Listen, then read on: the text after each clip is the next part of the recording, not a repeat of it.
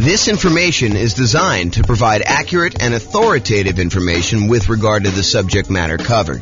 It is offered with the understanding that the presenters are not engaged in rendering legal, accounting, or other professional services. If legal advice or other expert advice is required, the services of a competent professional should be sought. Welcome to the Chula Vista Real Estate Investing and Real Estate Financial Planning Podcast. Learn all about investing in real estate in Chula Vista, California, with a combination of real estate financial planning and modeling with numbers specific to Chula Vista, plus syndicated, more generalized recordings of live and pre-recorded real estate investing classes, not all of them specific to Chula Vista. Be sure to stay tuned after the podcast for a message from our sponsors. Hello, welcome. I'm James Orr. Tonight we're going over the Nomad real estate investing strategy. So the primary strategies that we're focused on in the podcast and the classes are the ones on the left here. So buy and hold real estate investing, including short-term vacation rentals. That was last week's class. All the Nomad stuff, which we're covering tonight, Nomad by proxy, Nomad with house hack, Nomad to short-term vacation rentals, Nomad with lease option exit, and then the ultimate real estate agent retirement plan. Those are all the ones I'm going to cover tonight, so I'm not going to go into those. And then house hacking. So this is like our primary group of people that we're trying to serve. So buy and hold, Nomad, and house hackers. And then the secondary strategies, which I'll cover more for being a completionist than really that I'm trying to tailor our classes to this. So you'll get stuff here and there from me. So creative financing, owner financing subject to rent to own, lease option, lease purchase, the ultimate strategy, quick turning and flipping properties, the BRRRR strategy, the buy, rehab, rent, refi. I always have to pause and go through the R's in order. Wholetailing, options and option auction, tax liens and tax deeds, partnerships and syndications, deal maker, syndicator, money partner, and loan partner. And then the stuff I'm not even going to bother covering is real estate investment trusts.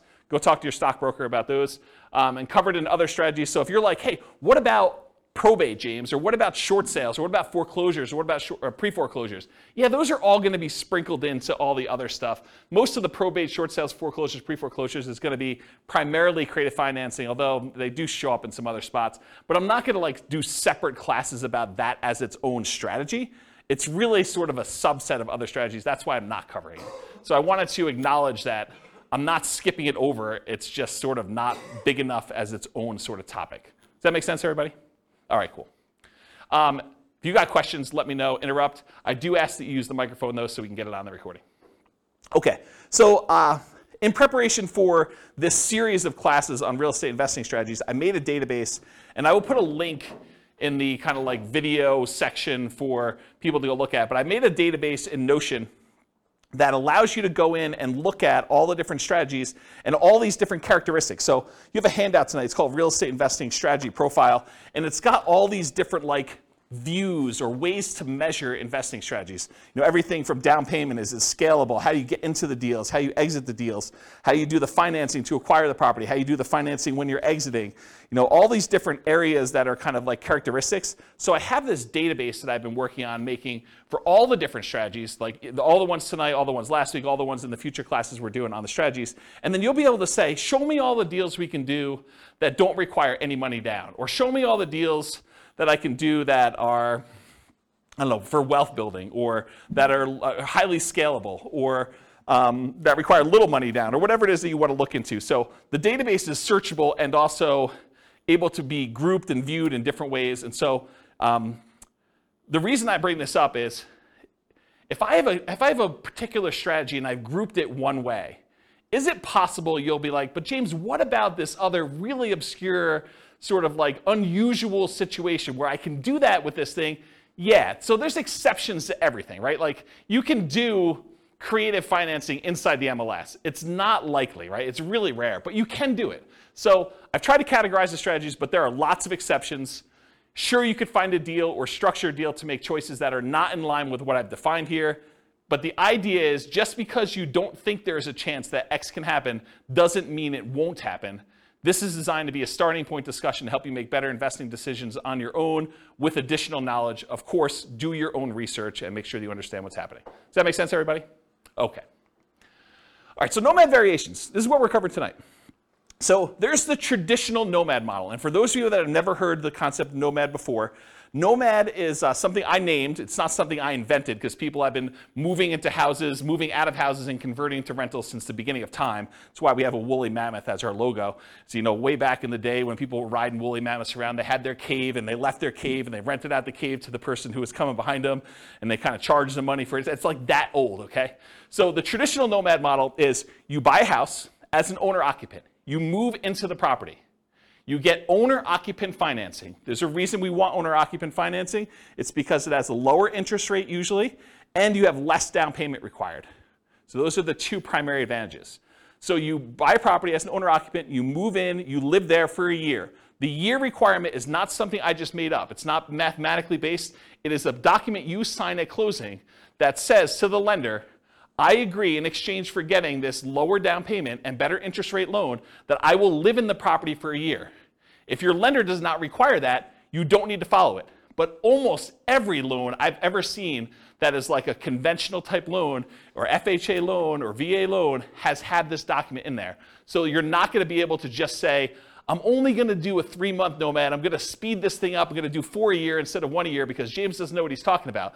Nope, James does know what he's talking about. If he says a year, it's probably there in the document. So make sure you read it and you understand that if you actually don't live there for a year, you are committing loan fraud. You go to prison for that, okay? So do not commit loan fraud. If the lenders suddenly change it and they say, look, we require now that you live in the property for 2 years, I will start teaching 2-year Nomad. If they tell me 18 months, I'm going to teach you 18-month Nomad. They tell you 3 years, I'm going to teach you 3-year Nomad. Right now, they're telling me a year, so that's what I'm teaching you. You follow the obligations that the lender requires from you. You comply, okay? So you move into the property, you live there for a year. It is a requirement of the lender that you live there for a year. Once you're done with the year, you convert the property to a rental, and you buy your next property to owner-occupy.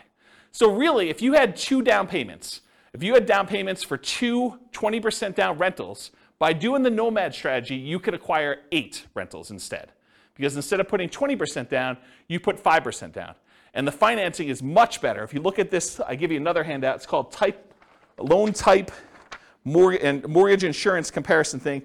And it shows you the different interest rates and down payments required for different loans, owner-occupant investors.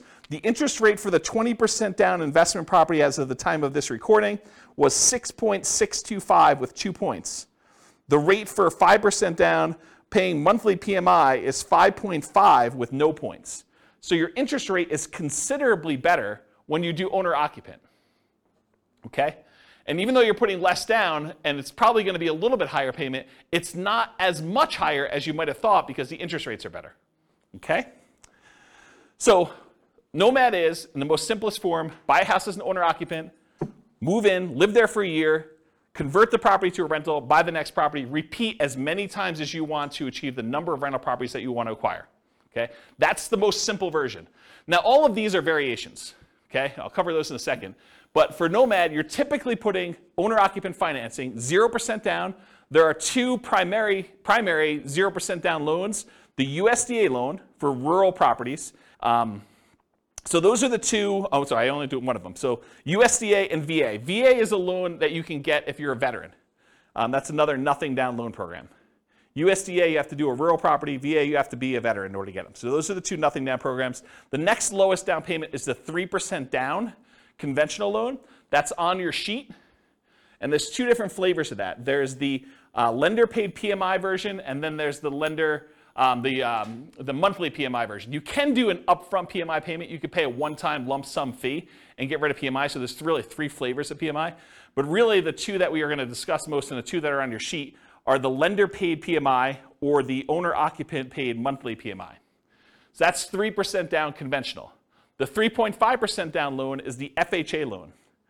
The FHA loan also allows you to buy duplexes, triplexes, and fourplexes. So you could do a 3.5% down duplex, a 3.5% down triplex, or 3.5% down fourplex. The other loan that allows you to buy multifamily as an owner-occupant is the VA loan. So the VA, you can also do duplexes, triplexes, and fourplexes. Okay? So that's FHA. FHA's PMI never goes away, by the way. It's there forever. So you'll probably want to refinance out of that at some point. Although if you got a really good rate on it and rates have gone up considerably from there, maybe it's still cheaper for you to actually keep the PMI and not refinance. So that could come up too. And then the last one that traditional nomads use, which is probably the primary one that the overwhelming majority of them are going to use, is the 5% down conventional loan. Because VA and USDA, they limit the number you can have. VA, it's based on your benefits. USDA, I think it's 1. Although I could be wrong about that, but I think it's just 1 that you could have USDA. And then 3% down conventional, I think you can only do that once. And then 3.5% down FHA. There are some really unusual exceptions, like if you move a certain distance out of the area, you can use your FHA benefits again. But really, you're only going to be able to have 1 FHA loan on your Social Security number at any given time. And then finally, 5% down, you can have as many of those as you want, as many as you can qualify for. So when people tell you, look, I'm only able to get 10 conventional loans, that's true, except for owner-occupant. You can get an 11th owner-occupant loan. So you could get an 11th 5% down loan. You can get a 12th one. You can get a 13th one. You can get a 15th one. As long as you have your debt-to-income ratio where it is and you have enough income to qualify, you can qualify for as many of the 5% down loans as you want, as long as they're owner-occupant. But once you get to 10, it's going to be really hard for you to get a conventional investor loan, non-owner-occupant. Pause for a drink. Okay. So that's traditional nomad. All the financing stuff pretty much applies to these other ones too.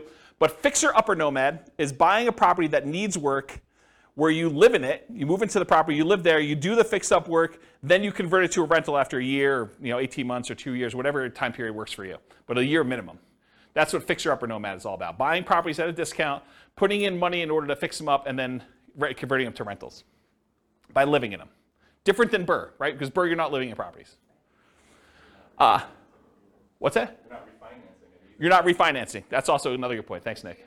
Refinance it if you could you buy it with hard money, rehab it, refinance it, live in it? So Rachel asks, are you able to buy a property as an owner-occupant with a hard money loan, move in there, do the rehab, and then refinance it into an owner-occupant loan? You probably could if you could get a hard money lender to allow you to move into a property with a hard money loan. Usually hard money loans are considered commercial loans, and there are different laws and regulations about making owner-occupant loans as a commercial lender. Most commercial lenders do not want you moving into your properties that they have hard money loans on, and so I would think you'd need to probably have a private loan, probably not hard money, or a hard money lender that doesn't really know what they're doing, and they're willing to take on that risk. Or you do all the rehab before you move in, then you move in and do the refinance where you do that. But then that becomes more of a BRRRR. And if you're, I'd have to think about that one.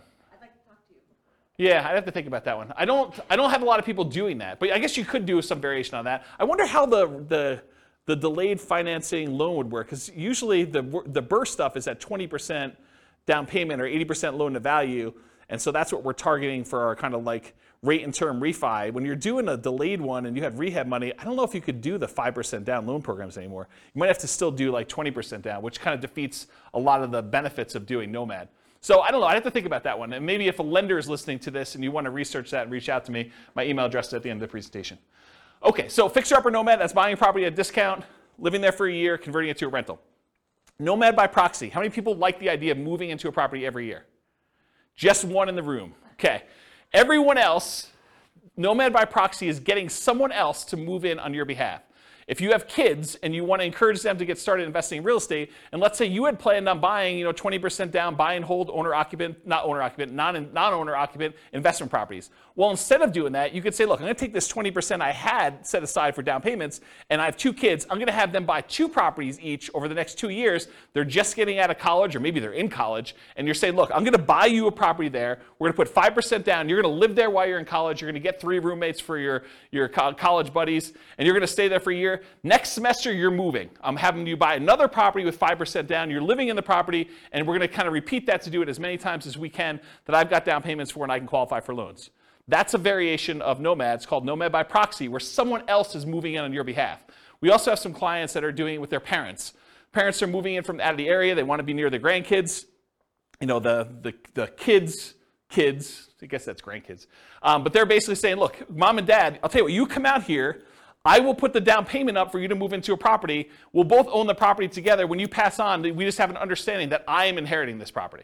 You change your will, right? So you can live in it for the year. You're going to pay me rent, but you're going to be the ones that get an owner-occupant loan. I'm going to put 5% down. You're going to move in. You're going to be the owner-occupant on there. I'm going to help co-sign because you're retired and maybe you can't qualify for the loan. Maybe you don't have the down payment, but that's another version of Nomad by proxy.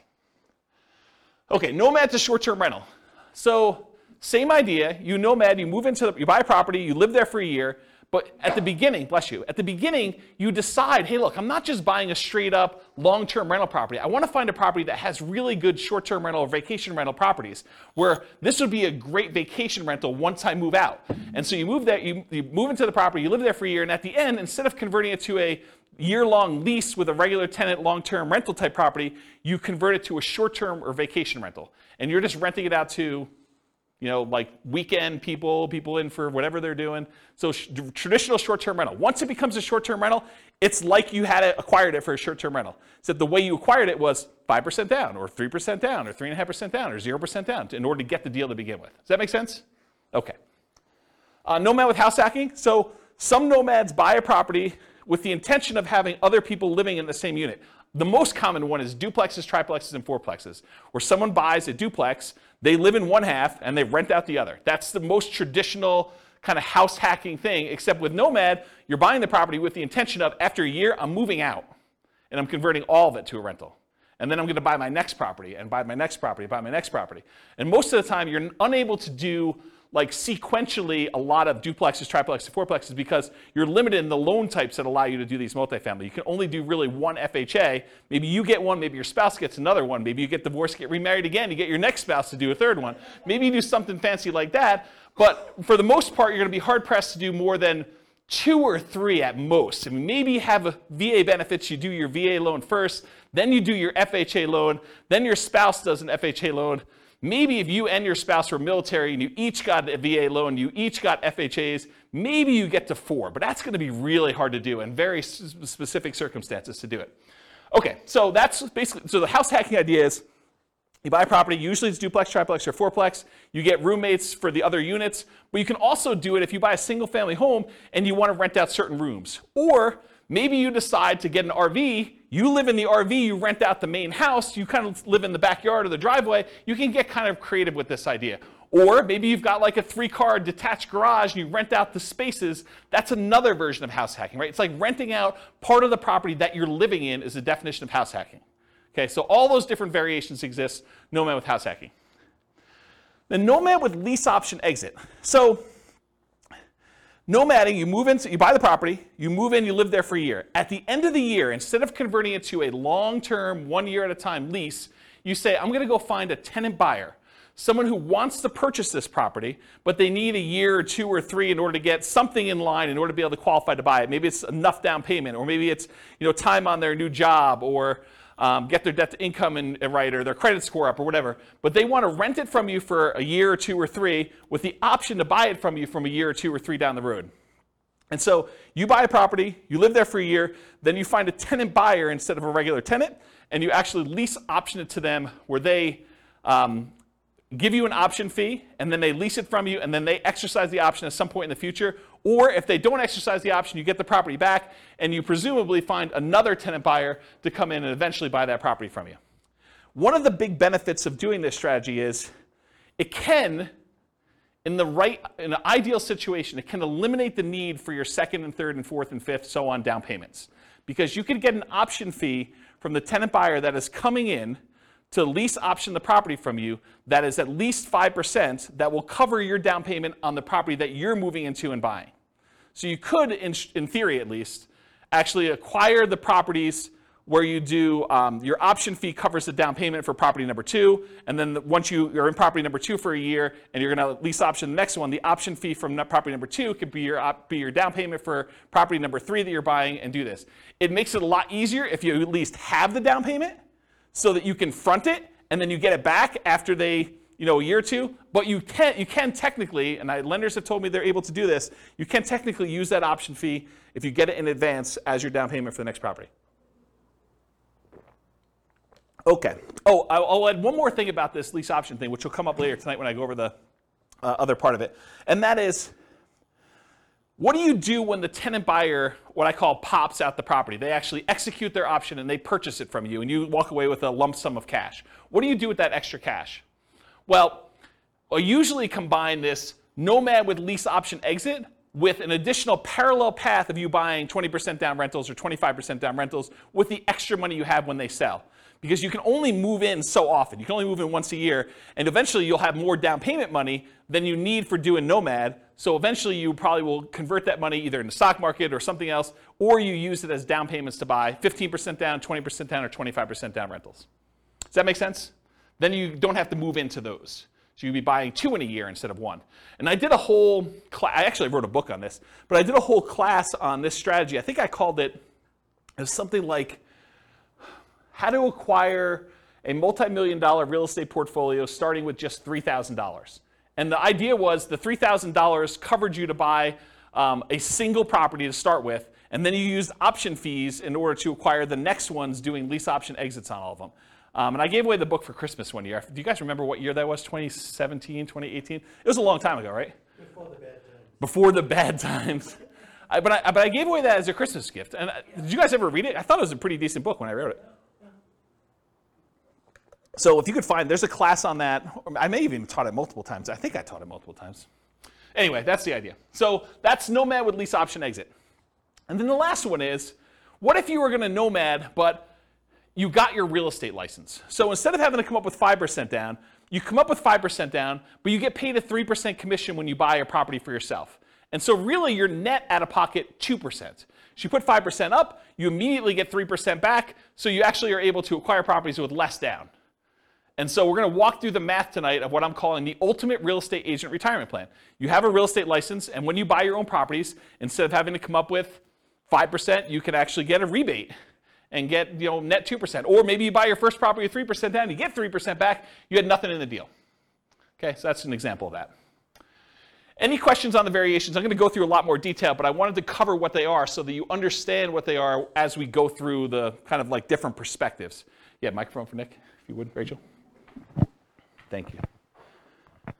Are you violating the loan by doing the short-term rental and short-term renting it before your 1 year is up? So you're saying, hey, what if I move out of the property early at 11 months and I convert it? No, you still live in it, but like just on the weekends, you rent it out. Oh, I don't think so. I think you could actually do vacation rentals in the first year on an owner-occupant loan. That's my understanding.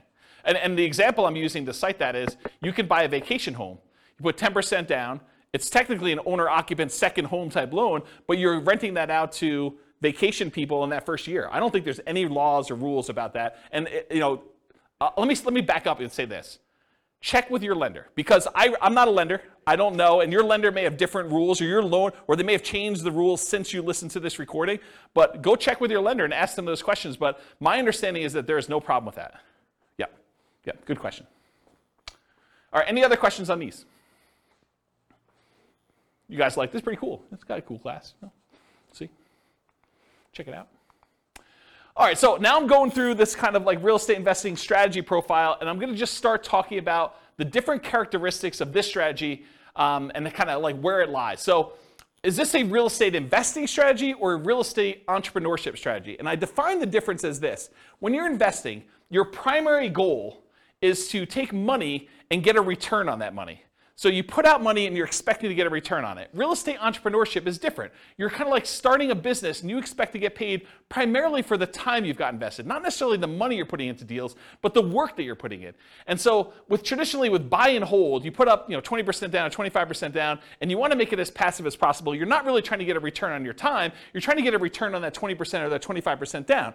When real estate entrepreneurship, you might be going buying properties creatively, lease options or subject to or something like that, where you're primarily going out, you're doing marketing, you're talking to sellers, you're getting a seller to agree to some type of creative financing deal. Maybe you're not putting a lot of money in the deal, but you have a lot of time and effort put into it. And so that's real estate entrepreneurship, where you're trying to get a return on the time you put in primarily versus the money. So nomading, in my opinion, is investing. Is you're putting up some money and you're doing this. There's not a lot of extra work to nomading, more so than just picking out the property, acquiring the property, and moving in. So most of the time, people are typically thinking of nomad real estate investing as an investing strategy rather than real estate entrepreneurship. However, there are strategies that are more entrepreneurial. They take more effort and more work. For example, fixer-upper nomad. You're moving into your property. You're doing manual labor. Either you're managing a contractor or contractors or trades in order to come in and do stuff for you, or you're doing it yourself, or you're actually swinging a hammer and laying flooring and painting and stuff like that in order to do that. That's pretty active. That's pretty entrepreneurial, in my opinion. So these are more entrepreneurial. Fixer-upper nomad, nomad to short-term rental. Unless you're hiring a property manager and it's really hands-off for you, that one's probably going to be more hands-on, more entrepreneurial, more active. Nomad with lease option exit, you're finding those tenant buyers. That's a lot of extra work. You're kind of managing that process of seeing them through to actually buying the property from you. That's a little bit more work. So those are a little bit more entrepreneurial in my mind. Now, remember I said at the beginning there's like exceptions. You're like, James, what about this? Yeah, it's gray, right? I mean, some of these are more than others, but it's not like black and white. This is that. This is more investing. These three ones are more entrepreneurial. Not that they are absolutely entrepreneurial and these are absolutely investing. Make sense, everybody? All right, cool. Money required. We talked a little bit about this, so I'm not going to cover it in ridiculous detail, but typically for these nomad properties, 0% down, that's the USDA, the VA loan, it's all on your sheet, by the way, if you're kind of follow along on the top there. So typically 0% down, 3% down for conventional financing, 3.5% down for FHA, and the VA and the FHA are the ones that you can do duplexes, triplexes, fourplexes, and single-family homes with, or that 5% down conventional, which is the overwhelming majority of what my clients are doing. They're usually using 5% down, okay?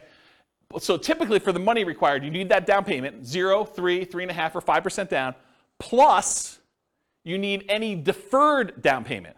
Here's what I mean by deferred down payment. So you need to come up with the 0, 3, 3.5, 5% down immediately when you purchase. But sometimes when you buy a property with 0% down, or 3% down, or 3.5% down, or 5% down, you're gonna have negative cash flow. If you had put 20, 25, 30% down, you wouldn't have negative cash flow. So you could choose to put more down and not have negative cash flow. Or you could choose to put less down and have negative cash flow. So what is that negative cash flow really? It's deferred down payment. It's the money you're paying monthly instead of coming up with an extra $60,000, $70,000, $80,000. So are you okay with $200 a month negative or $500 a month negative instead of $60,000? And the $200 a month negative may be for a year, 2 years, 3 years. So the idea is that instead of coming up with the $60,000 more for down payment to have break even or positive cash flow, you could say, I'm willing to pay this $200 a month because I only needed to come up with 3% down or 0% down or 5% down or 3.5% down in order to acquire this property. So for money required, you need the initial down payment, 0, 3, 3.5, 5%, plus any deferred down payment, aka negative cash flow, plus reserves. Right? You're not going to do this kind of real estate investing without having adequate reserves. All right, so those are the three sources of money that you need to do these types of deals. You might also see less frequently when you're doing nomad by proxy, when you're the one moving in but someone else is providing the down payment. So you might actually be the one moving into the property, but your parents are doing the down payment for you. Or you're the grandparents and your kids are providing the down payment for you. So you might not need that money. You might use a lease option, non-refundable option fee, deposits on properties, that you're moving out of as the down payments for purchasing the next property with Nomad with lease option exits. We talked about that before. You get the option fee after the year for that person to become a tenant buyer, move into the property with the right to buy it from you. And that option fee is usually non-refundable. It's negotiable, but it's usually non-refundable. And so you get to use that without having to worry about having to come up with it again. And it gets, in most cases, it is applied as a down payment toward their purchase. Okay?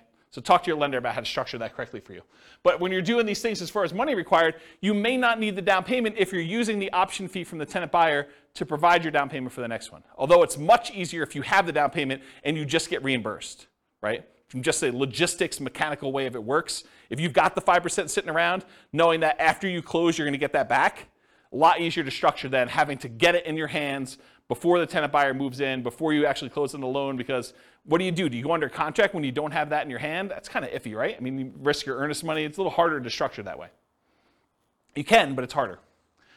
Or rebate on down payments with that ultimate real estate agent retirement plan. Instead of having to come up 5% down, you come up with the 5%, but you immediately get 3% back. Or putting more down or buying all cash. So you don't have to do 5%. Most of the time we do because we want to have good reserves and use that money for additional down payments elsewhere or additional investments elsewhere. But you could decide to put 20% down, move into the property, and do Nomad that way. Just most people are not. Or if you want to buy all cash, you can do that too. There's another little variation here for Nomad to short-term rentals. If you're doing that vacation rental thing, technically you could do a vacation home. It helps if it's, I think it's probably required actually, that it's in another geographic location for that second home, and for those you put 10% down. So you can get another vacation home in wherever you want to vacation. You vacation in it, a couple weekends a year, and then you rent it out short-term rental for the rest of the time. So you could do that also, usually in parallel for that second home. Any questions on these? Cool. Credit required. So this is traditional owner-occupant financing. You got to qualify for an owner-occupant loan. So you must, I think I hit this home. Did I not cover this? You must move into the property or you're committing loan fraud. Is there anyone confused about that? You got to move into the property, otherwise it's loan fraud. So, and if you're doing Nomad by proxy, somebody has to move into the property. And don't think, I'm going to fix this. James doesn't know about this. No, James has looked at this for a long time. He has not found a way around it. If you think you found a way around it, you can try to reach out to me and tell me, but I'm going to tell you it's probably loan fraud. Okay? So you got to move into the property you're committing loan fraud. Usually you're required to live there for a year based on a document that you sign at closing to get your loan. Now there are exceptions to this. You get divorced, I think that's an exception. If you get transferred for work, I think that's an exception. But there are not that many exceptions to this. So, what? My lender calls it a life-changing event. Okay, so for the microphone, Nick says his lender calls it a life-changing event. That is one of the ways to get out of it. You can't just say, I don't like my house anymore. But hey, you have a kid, get rid of a kid, get a wife, husband, or get rid of a wife or husband. I think those are life-changing events. So those could be kind of characteristics for you to be able to do it more than once. Typical credit score you need is 620, although it varies a little bit for different loan programs. The better your credit score, probably the better your interest rate's going to be, except for FHA, which I think is the same no matter what. And the cheaper your PMI is going to be. There are some exceptions. You can go down to 580. I think FHA and VA allow you to go down a little bit lower than 620. I already talked about that. Less common situations, if you're buying without a loan, all cash, obviously a credit score is not required for doing that. And then if you're Nomad by proxy, where someone else is getting the loan, you may not need to qualify yourself. And then I just made a note on here, credit score requirements can change, so don't go to your lender 6 months from now and say, James on this recording said that I can get a loan for 620, that's the loan I want, and he told me I can get 5.5%. I'm not telling you that. Go talk to your lender, find out what the then current credit score requirements are, and the then current interest rates, and the then current down payment requirements are. I'm not guaranteeing that you can go get loans for these things. Okay, skills required. So what do you need, what skills do you need in order to do Nomad? Nomad's a weird one because it's sort of like very similar to buy and hold in a lot of ways. But there are other investing strategies where you need a lot more or a lot different skills in order to do this. But for nomading, the primary skills are you need to analyze deals. You need to make sure that this is going to be a good rental once you move out. You need to find cash flowing deals. You need to find a property that makes sense for you to buy. You don't want to just buy anything. And I think that's probably one of the bigger mistakes is people buy properties that they primarily, bless you, they primarily want to live in, but that may not make the best rentals. I think there's a little wiggle room there, but you don't go buy your dream house that would never make a good rental just because you can. Okay, so you need to find decent cash flowing deals. Another skill is acquisition financing, getting your owner-occupant loan, understanding how that works. That's a skill you need. And then property management. Once you convert it to a rental, you need to be able to manage the property. So property management is another skill. Now, the skills of property management can vary depending on which strategy you're doing. If you're managing them yourself, that's one strategy. If you're hiring a property manager or a company, that's a different strategy, right? You need the skills of managing a person then, or a company or a team, versus the skills of actually finding tenants, screening tenants, evaluating tenants, lease presentation, ceremony, all that stuff, and then kind of like property management, overseeing repairs and all that, and turns and those things. They're very different skill sets depending on which one you want to do. And then the third version of the skills of property management is doing short-term rentals. Doing short-term rentals is different than regular property management. It's also different than hiring and managing a property manager. So just realize that they can be different flavors of what property management means. And then additional skills may be required for variations like lease options, right? Understanding that lease options require some additional levels of education and expertise. You need to understand what they are, how they work, paperwork, how your attorney recommends you do them, so on and so forth. Okay, stability. So this was This was a email I got probably like, I don't know, 3 months ago, 6 months ago now. And it was a guy that does the Farnham Street blog, whose name escapes me, and I probably should have looked it up because I forgot it last week too. But he basically sent out this blog post in an email, and it was about this idea of active versus passive stability.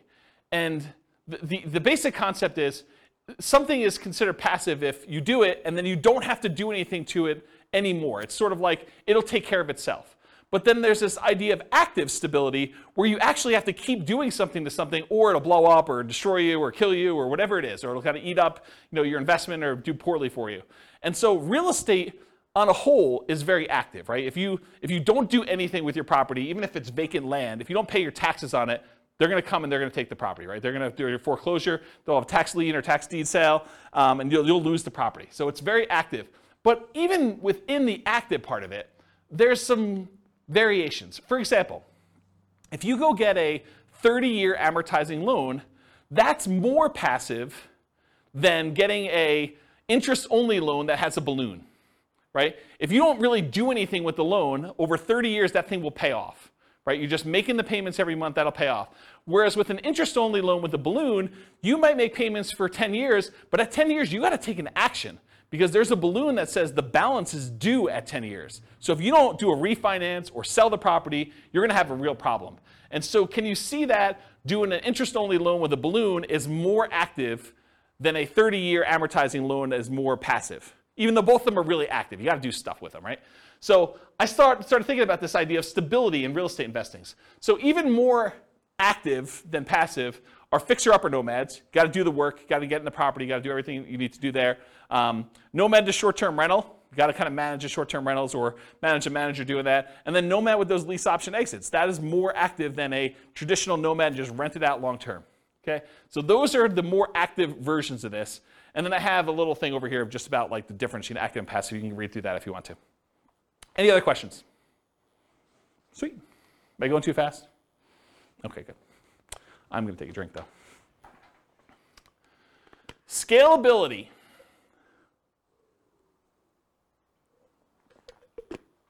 Okay. So what if you really wanted to do Nomad 10 times in the first year? Hard to do, right? Because you got to move into the property.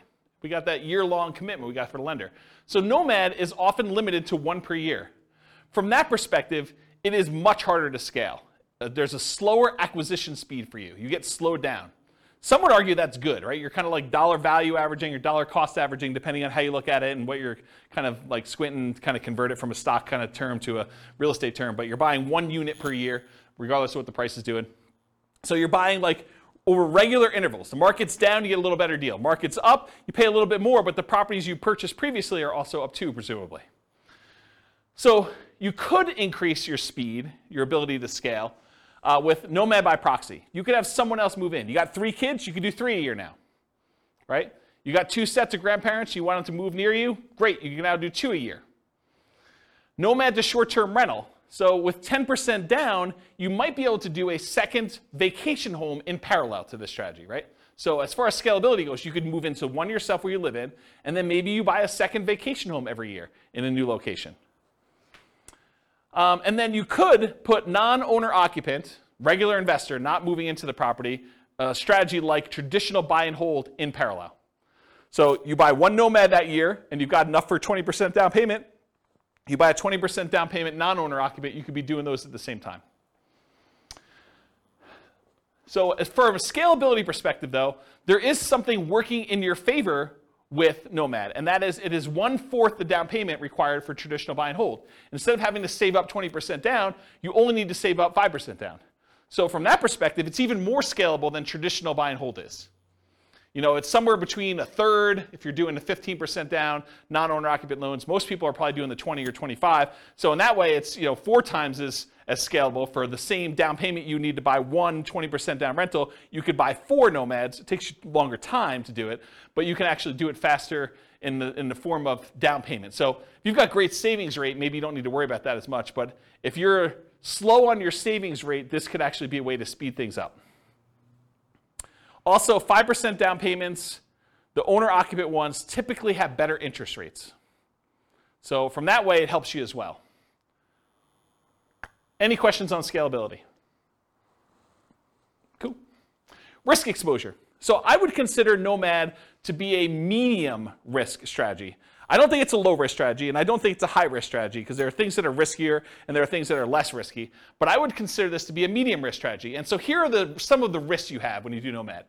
You have what I call amplified returns. Because you're putting less down, sometimes as little as 0, plus some closing costs and stuff like that, sometimes as little as 0 down, your returns get amplified. If things are going well, they get amplified positively. You know, if you make $12,000 in appreciation in 1 year on a very little or 0 down investment, your returns look amazing, right? You put $1,000 into the deal, you make $12,000, that's like crazy, crazy good. However, what if property values went down that year? Well, they get amplified in the negative direction as well. So if you have a loss, they get amplified negatively. If you have a gain, they get amplified positively because your down payment is so much smaller. Another risk is increased likelihood of negative cash flow, right? If you're only putting 5% down or you're putting 0% down, your chances of having negative cash flow are greater than if you put 20% down or 25% down. So I think that is an additional risk that you have. Now remember, that negative cash flow is really a deferred down payment. So you could argue that it's less risky because you don't have to put the full $60,000 out all at once. You can put out $200 a month and keep a really big buffer in reserves instead, right? So in that way, it seems a little less risky, but it is a risk that you have this probably negative cash flow. You could have a price decline during ownership. Property values do not always go up. Sometimes property values go down. I mean, I have to say it because otherwise people say, oh, James told me it always goes up 3% a year. What's going on here? So price declines can happen during ownership, and rent declines can happen. They're not as common as well, but you can see soft rental markets. If vacancy rates are really far up there and you want to get your property rented, you might have to drop rent. Just because you got it last year doesn't mean you'll get it this year. So you could see rent declines during ownership. And your credit is at risk. If you're signing on these loans and something really goes wrong and you're unable to make those payments, you could get a foreclosure. And then finally, you have all the typical tenants/property management risks. So tenants slipping and falling, suing you for discrimination, all those typical risks that you have of property management, those are also included when you do the Nomad strategy. Now, as far as short-term rentals go, you can argue that there's slightly more risk with short-term rentals, vacation rentals. You have more people in and out of the property, more chances for slip and fall, less familiarity. There's all sorts of additional, subtle additional risks there. But you also have additional income coming in, presumably, from doing a short-term rental. Otherwise, why would you do it? Why wouldn't you just do a long-term rental? But you're getting this extra income, so I think that sort of offsets some of these additional risks that you might have. So I don't know, maybe it's a little bit more neutral, but you also have an unusual risk with short-term rentals, and that is the risk of kind of like HOA or city or county or local governments or even insurance companies changing their policies such that the property you were once using as a short-term rental can no longer be used as a short-term rental. So I think that's an additional risk that you're less likely to see with long-term, year-long leases, buy and hold type rentals. Any questions on risk exposure? Is this helpful for you guys, kind of seeing it's all broken out this way? Are you seeing the form, those that came, who came last week? Just you, right? Are you seeing the parallels of how this works now? Yeah, this makes a lot of sense. That's the idea. I try. All right, so profit speed. How quickly and what magnitude of profits do you see? So how quickly do you make money and what size of money do you make at what interval? So if you guys have seen this before, this is my return quadrant. The return quadrant shows you the 4 different areas of return you get by having a rental property plus reserves. So on the left-hand side is cash later, appreciation, and debt paydown. It's money that you're seeing in your return, but you're going to have a hard time accessing until you either sell the property or you do a cash-out refinance. So the property values tend to go up over time, and you tend to pay your loans down over time. That usually increases your equity in your property, and you can access equity by selling the property or doing some type of cash-out refinance. Those are the 2 primary ways. There are other ways, but they're more unusual. And then on the right-hand side is your cash now stuff. That's cash flow and the tax benefits you get by owning rental property, and I'm specifically talking about cash flow from depreciation. Cash flow from depreciation is you take the amount of, when you own rental properties, the government allows you to depreciate the property, usually over 27 and a half years for residential properties. So imagine you bought a rental property And when you kind of like do your math based on what you paid for the property, you subtract out the cost of the land, because you cannot depreciate land, you can only depreciate the building. But if you imagine for a minute that when you figure out your depreciation, you're able to depreciate maybe $10,000 a year. That's gross depreciation. That's the amount that you could take in gross depreciation. And then I'm not an accountant, go talk to your own accountant, but this is my layman's version, and you cannot use this version on your tax returns, but this is basically how it works. If you make $100,000 a year and you have $10,000 in gross depreciation by owning a rental property, then you're only paying taxes not on the $100,000, you're paying taxes on the $90,000. So what you really end up doing is you save $10,000 of taxable income. So if you take that $10,000 in taxable income and you multiply it by your effective tax rate, which is a conservative way to look at it, then that is the amount you have in cash flow from depreciation. That's the amount you did not need to pay in taxes at the end of the year, or the amount that you could take by adjusting your exemptions on your job income and take them with each paycheck. Okay? So let's say your tax rate was 20%, you have $10,000 in gross depreciation, you multiply 20% times the $10,000, you now have $2,000 a year that you're getting in cash flow from depreciation. You can either get that back at the end of the year instead of having to pay taxes on it, or you can adjust your exemptions. That's exemptions, right? That's what it's called, Denise? Withholdings, that's it. So whatever it is on your tax return, where you actually are saying, I don't need to pay in as much tax because I keep getting a refund at the end of the year, so let me pay in less. So you do that, and then on your paycheck now you see an extra, whatever it is, $180, or $170, whatever it works out to be, on your paychecks that you now got in. So that could help offset any negative cash flow you might have, or it could add to your cash flow that you're already receiving from the property. But it's through your paycheck and tax savings, not directly from the property. Does that make sense, everybody? And then this total adds them all up and reserves. The top half of this quadrant, if you've never seen me teach this class before, the top half of the quadrant are the ones that are more speculative. They're more reliant on how the market performs. Do property values go up? That's appreciation. Does rent go up, or is the kind of the rent holding strong? That's cash flow. So the top half tends to be a little bit more speculative. The bottom half tends to be a little bit more contractually or government implied regulation sort of thing. So you either get the debt pay down based on the loan you have, it's a contractual obligation you have with the lender when you get your loan, or tax benefits, that's part of tax law. So these tend to be a little bit more certain, less speculative in what your returns are. Okay? And then reserves is the amount of money you're getting on the money you have set aside for reserves, whether you're keeping that in a savings account and getting 1%, or you've got it in the stock market and you're getting 8%. The amount of return you're getting from having those reserves set aside so that when you need to access them, we got to take that into account, because we're going to divide all these other returns by the amount you have in reserves as well to show what your overall return is with the drag of having those reserves. So we got to give you credit for the money you're earning on the reserves. So that's why it's there too.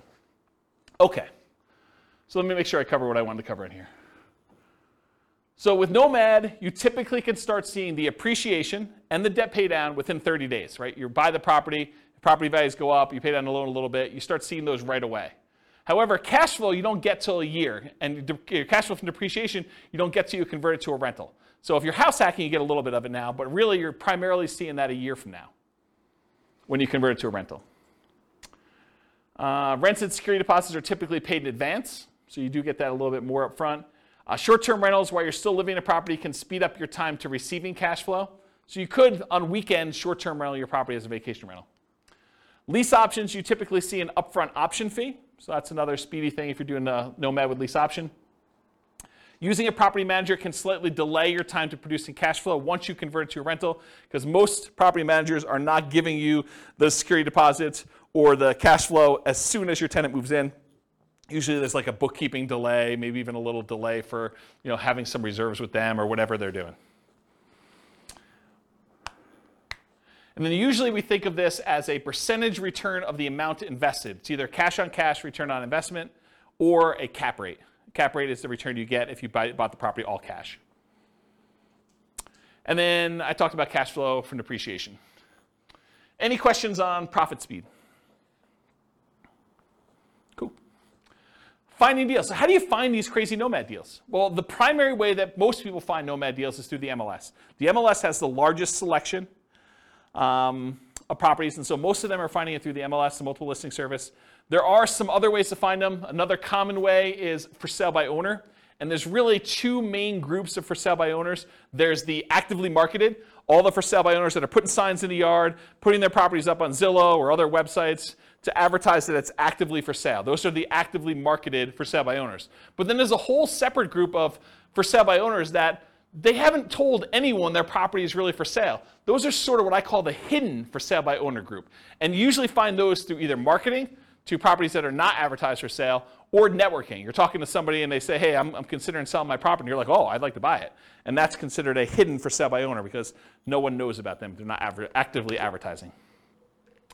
And then a more unusual way of finding deals is wholesalers.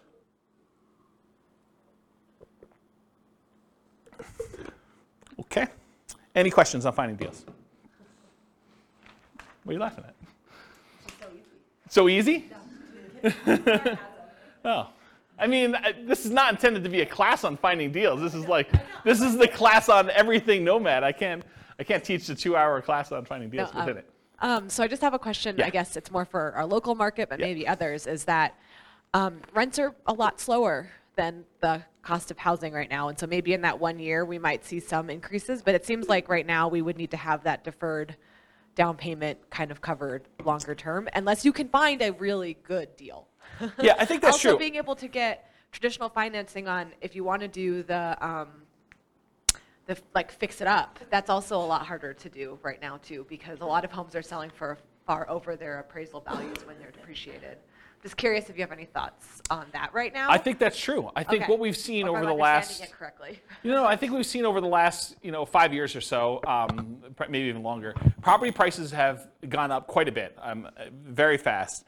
What's been saving us prior to the last 3 or 4 months was that interest rates were also declining as we kind of entered this. And so the sting of property values going up rapidly was kind of softened by lowering interest rates till we finally got to the point where they were at all-time lows. But since then, whatever it was, 4 months ago, when we started to see interest rates start to significantly climb, and property values have been going up very rapidly over the last X number of years, and rents have been going up, but not quite as fast as property prices have been going up, we've now seen this converging of multiple forces where prices are way up, interest rates are way up, and rents are up, but not quite as much, such that cash flow is not what it was if you were analyzing deals 5 years ago. Will it get better? I think it's going to be individual market specific, and I'm specifically saying it that way because this recording is intended to be for a national audience. But in our local market, I don't know if we're going to see a retracement. I can't say. I could tell you that demand looks really strong, and if you had come into the market stats class, I mean, you three were at least in the market stats class. Oh, you were there too? Oh, okay. So with the market stats class, I think the market stats suggested to me that demand was very strong and we might see a slowing of how crazy it's been, but I'm not sure it's going to go drastically in the other direction. I mean, it's possible. I can't predict the future. My crystal ball is really blurry for me, but I think that we're probably going to see a slowdown, maybe a little bit retracement, but I think that's true. Now, if you think about it, though, if you put 20% down and you were able to get break-even cash flow a few years ago, maybe now it's 25% because you see an increase in down payment and an improvement in interest rate in order to get to that point. Maybe it's even hard to find those. But I think there's still, even in the craziest, amazing markets, there are still exceptional deals out there. You can still find that amazing cash flow property. It's harder. They come along less frequently, and sometimes you need to act very quickly, and sometimes you're voluntarily taking on some wackiness as part of the deal, right? You're trading a problem that you can deal with, that you're willing to live with, in exchange for maybe a little bit improved cash flow or significantly improved cash flow, depending on what the deal is. So I would kind of cover it that way, but I think you're right. I think we're seeing a suppression in cash flowing properties, but even with what's great about the Nomad model in particular, and buy and hold in general, is you get to lock in economic structures at one point in time. So you acquire the property now at a certain price. You acquire an interest rate now at a certain interest rate. And if prices go up from here, you're immune to that risk, right? You benefit from increased price appreciation. You benefit from rent appreciation now. And you're not hurt by increased interest rates, at least directly. You may be hurt by the market overall by increased interest rates. But for your property that you own, you're not hurt unless you get an ARM. Don't do ARMs. Just get the fixed rate 30-year financing.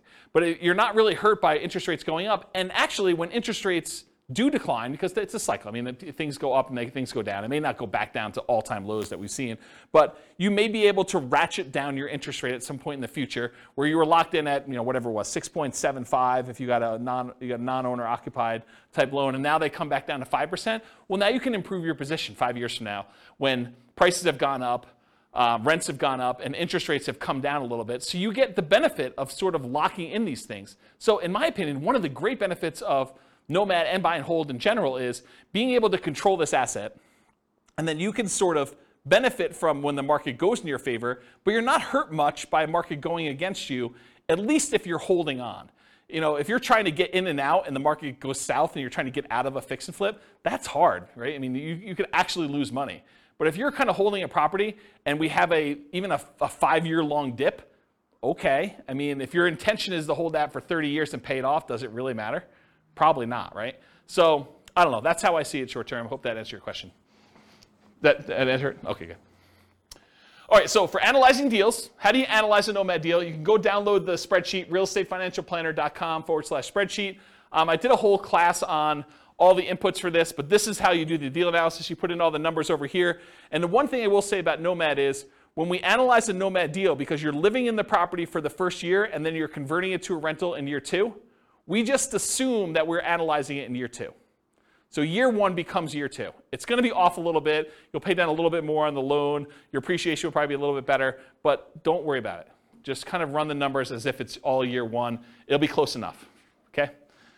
Any questions on deal analysis, how to get the spreadsheet? Just go download it from the website. Okay. Market conditions. This is obvious, right? But I have to put it there because there are some strategies where it's not obvious.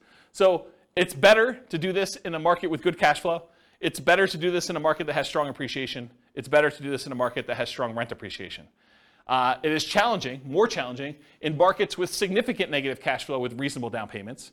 And in some markets, I would say in most markets, I can make anything cash flow, right? You put down 100%, basically don't get a loan on a property, probably going to cash flow in the overwhelming majority of the markets unless it doesn't cover taxes and insurance on the property. Maintenance, those types of things. But for a reasonable size down payment, buy and hold 20%, 25% down, if it's going to have significant negative cash flow there, that makes it much more challenging. And if you're doing Nomad and it's going to have negative or break-even cash flow at 20 or 25% down, it's probably going to be negative if you have 5% or 3% or 3.5% or 0% down, right? I mean, that's just the math. So that's a challenging market. And then markets with no or negative appreciation and rent appreciation. If you're buying in a market where the property values are still the same as they were 10 years ago, that could potentially hurt you a little bit if you're doing it, right?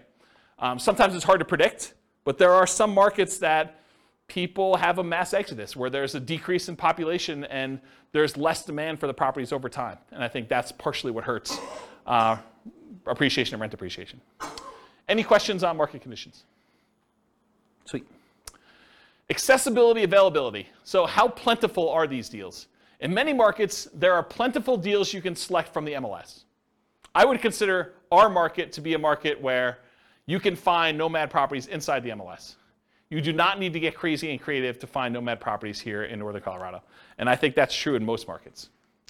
In some markets, you're sifting and sorting for the top deals where these are markets where everything cash flows. Everything's 10% cash on cash. And now you're trying to find the best property where you're like, okay, 10% cash on cash is no longer my criteria. Now it's 20% cash on cash or whatever it is. So now you're really sifting and sorting for the best deals instead of just any deal that will work.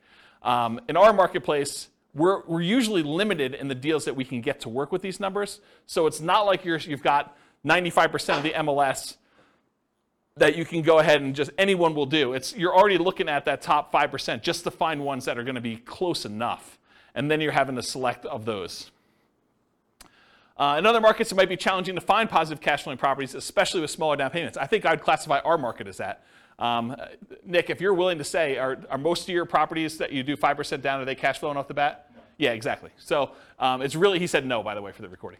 It's really, really hard to find positive cash flowing properties. In the majority of cases, you're going to be negative, and you're really just doing that deferred down payment. Interest rates may be a significant factor when whether properties will cash flow or not. As interest rates go up, it makes it harder and harder to cash flow.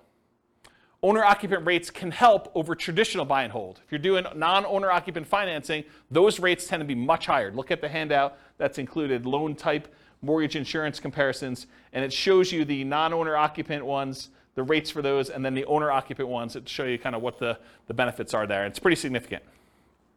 And then, of course, if you're doing short-term vacation rentals, make sure that you can do a vacation rental in that property, at least when you buy it. It may change over time, but at least when you buy it, try to make sure that you can do it before you purchase the property or go under contract. Okay. Using retirement accounts. So in some real estate investing strategies, you can use your retirement account, self-directed IRA, self-directed 401k in order to do investing. Since you're doing owner-occupants for Nomad, you cannot use your self-directed IRA, self-directed 401k. I think it's called self-dealing or something like that, where you're unable. Is that the term? Do you guys know? Yeah. Self-dealing if you're actually trying to do owner-occupant stuff with it.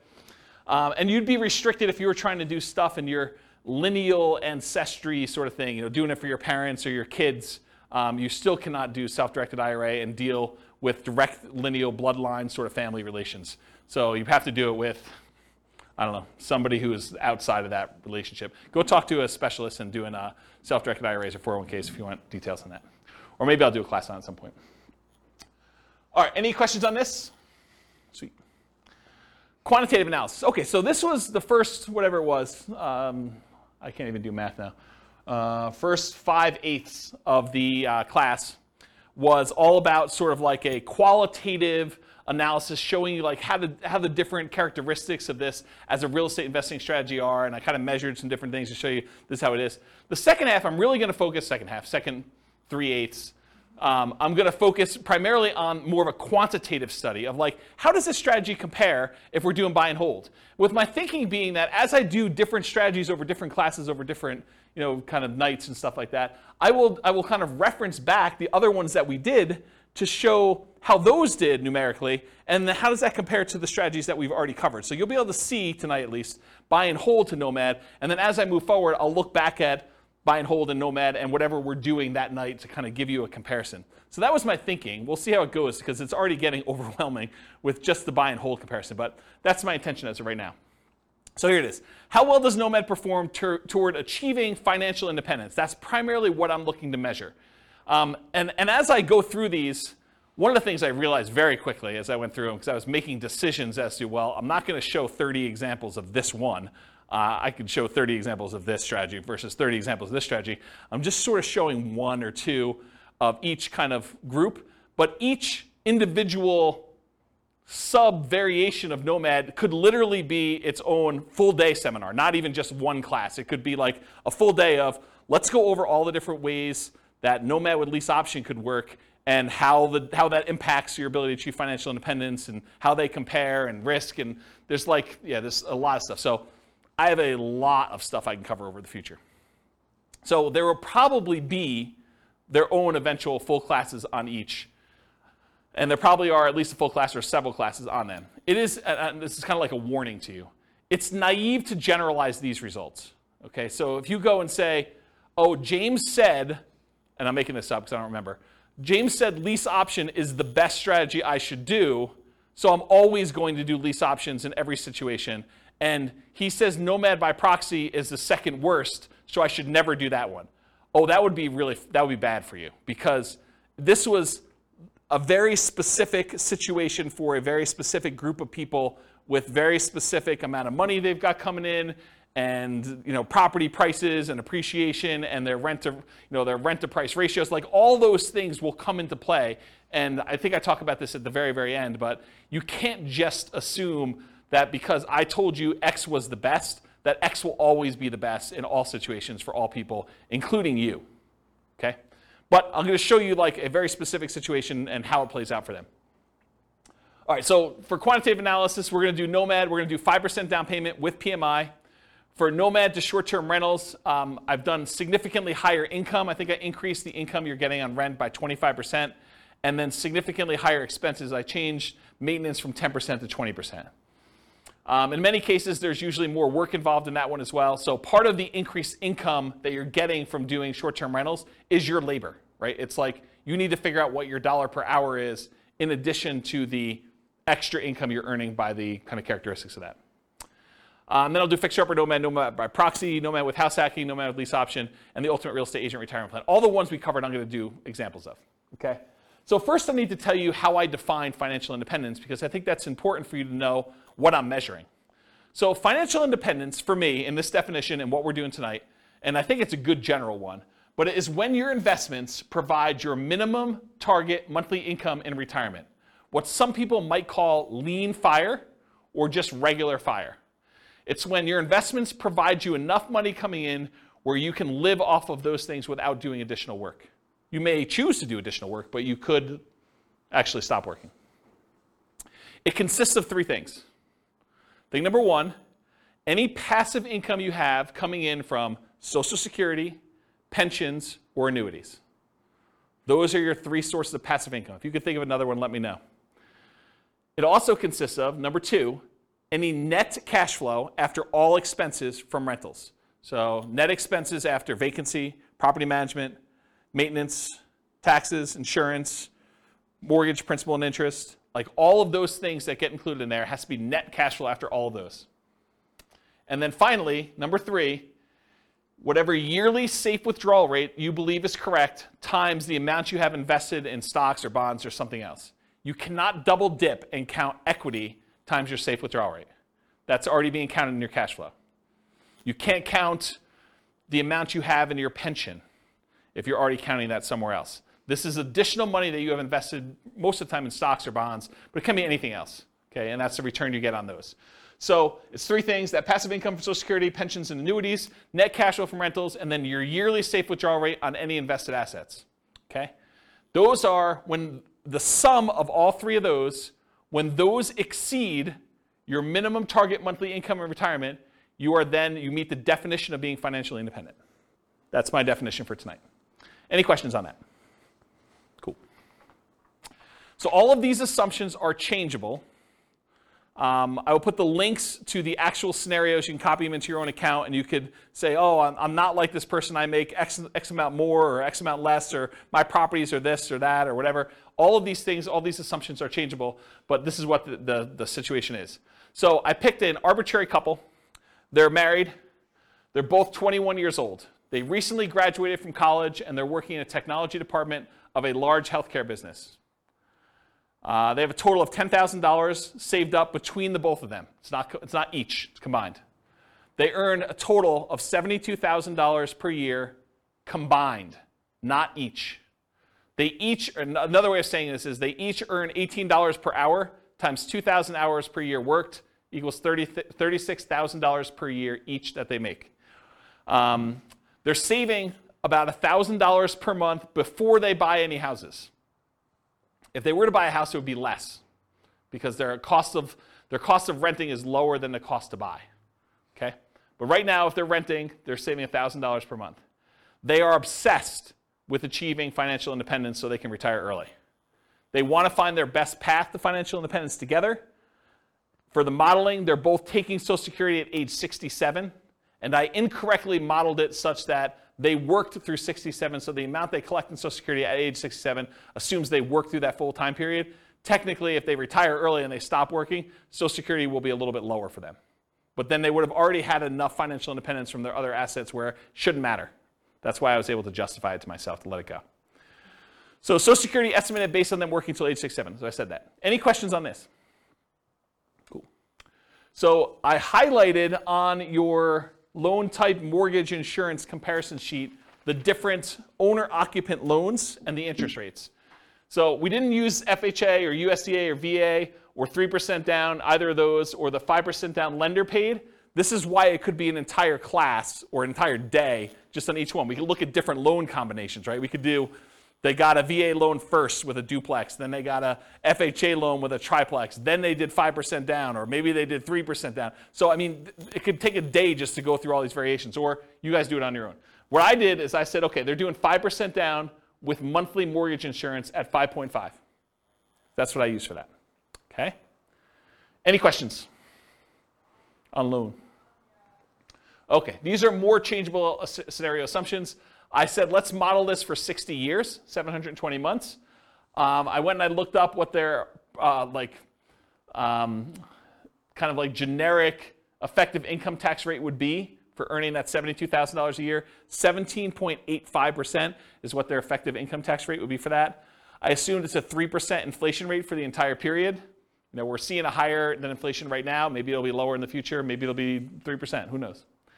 The Fed's stated ideal inflation rate is 2%, for those that know. We assume 5.5% mortgage interest rate, owner-occupant rate with 5% down. I assume they're using a 4% yearly safe withdrawal rate. So any extra money they have invested in the stock market, I'm using 4% safe withdrawal rate to see if that contributes to them achieving financial independence. So they'll have their rental property income from the stuff they're doing with rentals, but any extra money they have set aside, we can use that towards seeing if they qualify for being financially independent. They need $5,000 minimum target monthly income in retirement in today's dollars. That does adjust up with inflation over time. So 10 years from now, it's not $5,000, it's whatever it is, $6,000 and change. I'm guessing, I don't know if that's the exact number, but it goes up over time. So the kind of like hurdle, the threshold for them to be considered financially independent is getting harder and harder the longer they wait. Another way of saying that, okay? And why did I use $5,000? They make $6,000 a month. 6 times 12 is 72, right? So why am I using $5,000 here for a minimum target? Because they're saving $1,000 a month. So this is sort of like the money that they're living on. When they're finally financially independent, they're retired, they don't have to save that $1,000 anymore. Okay, so we're saying that they only need $5,000 to be considered financially independent. And just arbitrarily, I said that $10,000 is their ideal lifestyle. So we'll see, maybe not tonight, but we'll see in other things that I do when they achieve $10,000 as an ideal target monthly income retirement as another chart. Any questions on these assumptions? Sweet, take a drink.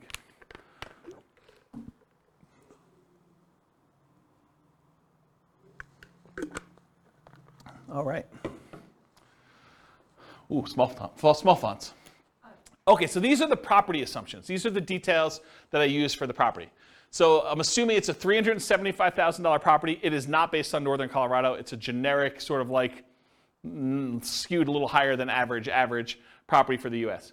So 375 property value, purchase price, and it goes up at a rate of 3% a year. The same rate as inflation.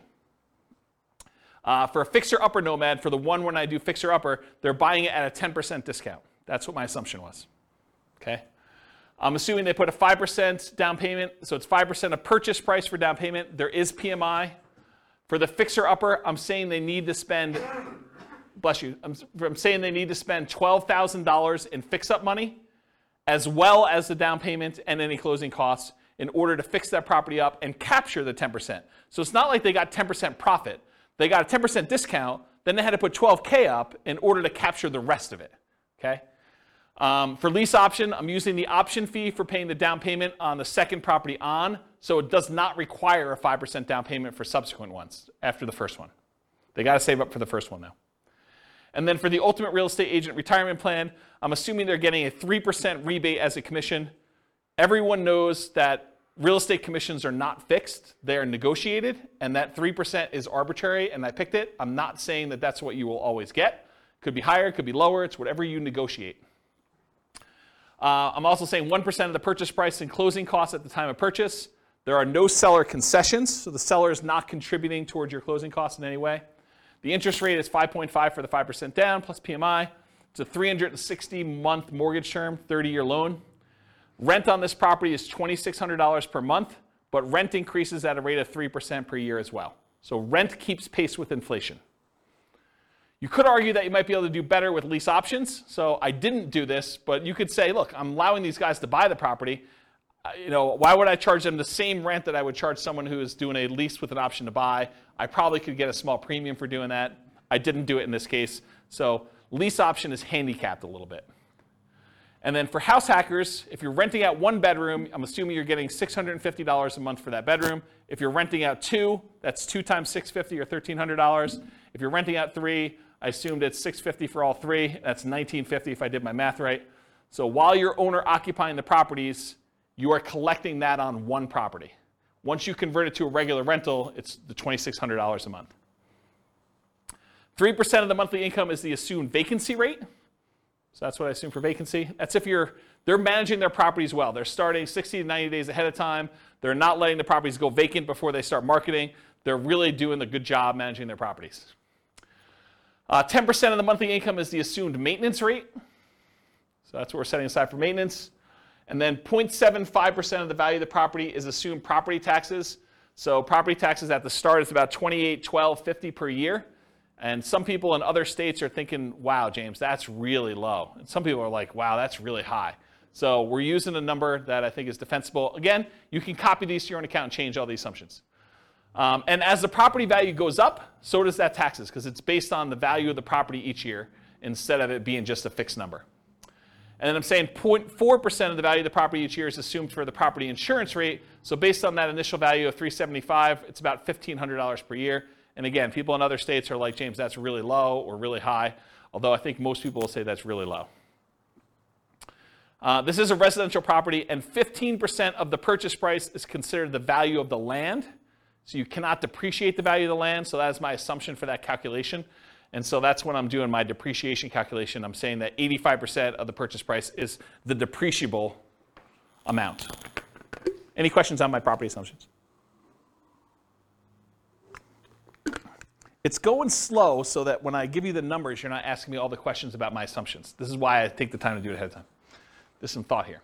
Okay, so this is sort of a review. If you came last week, we did the buy and hold stuff. So this is them if they say, look, I'm not doing any real estate at all. This is the person's situation. We just covered all the details. This is them investing completely in stocks. No real estate, they're renting. So if they just do all stocks, no real estate, it takes them 482 months in order to be able to be financially independent. And it's all from their stock market account and if they hit Social Security, from the Social Security. I have a quick question.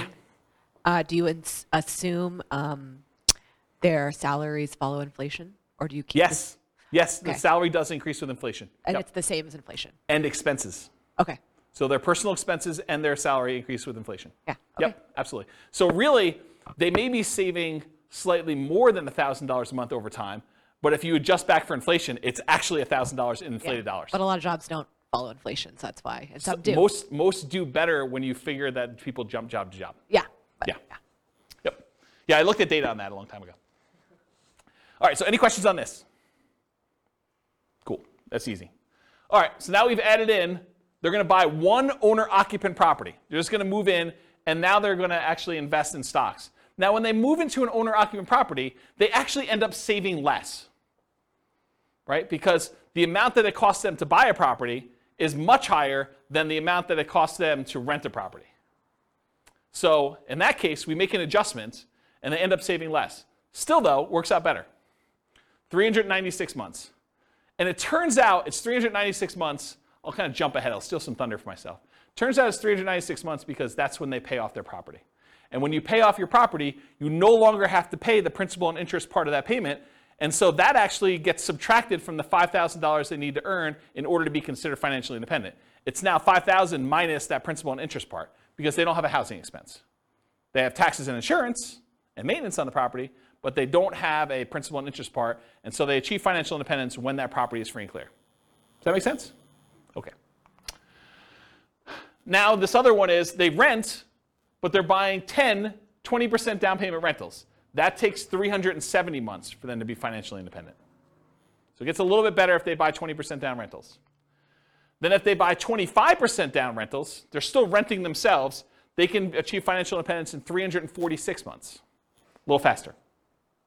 What if they do 15% down rentals?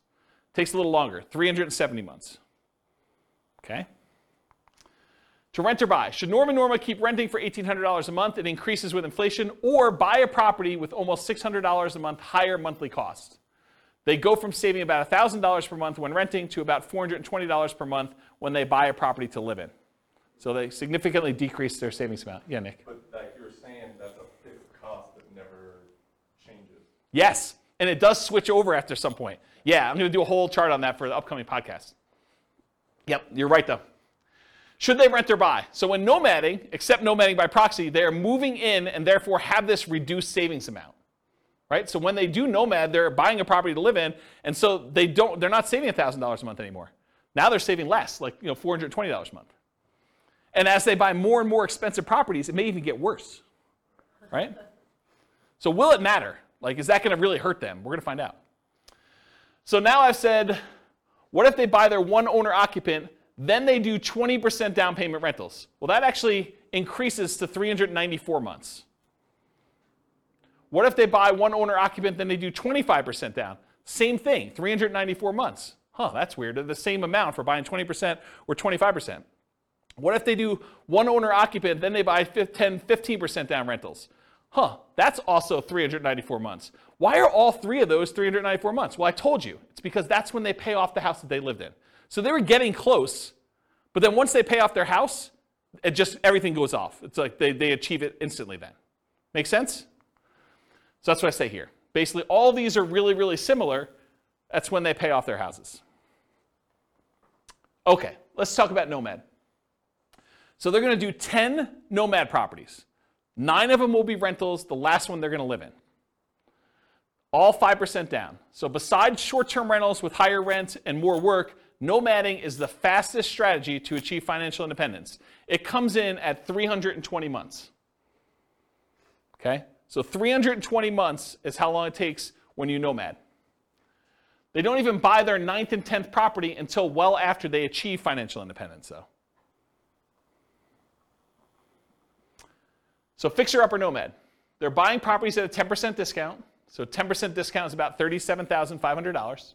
But it costs them $12,000, adjusted up for inflation. So that changes over time. The later it gets, the more expensive it is, to capture that amount.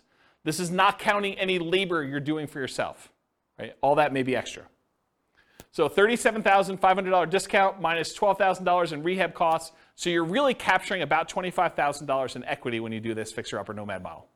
And that's just an assumption, right? Yours could be better, could be worse. Maybe you get better deals in this. Maybe you get worse deals in this. I had to put a stake in the ground. That's why this could be a whole day class by itself. They also, because they're buying at a discount, $37,500 discount, they get almost $200 per month more in cash flow. Right? Because they're borrowing less. They're doing 5% of a 10% discount instead of 5% of the full price.